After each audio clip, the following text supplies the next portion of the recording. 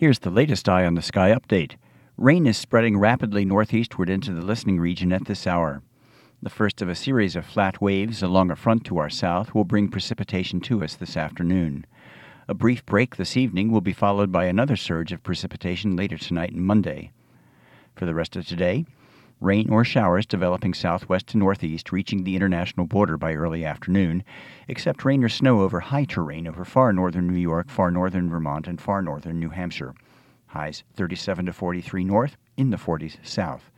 Tonight, occasional rain south, lows near 40. Occasional rain likely north, except a mix or snow over mid and upper elevations, but little accumulation, lows 35 to 40. Monday, rain except a mix or snow over mid and upper elevations north with little accumulation, highs in the 40s south, 35 to 42 north. From the Fairbanks Museum, I'm meteorologist Steve Molesky with an Eye on the Sky.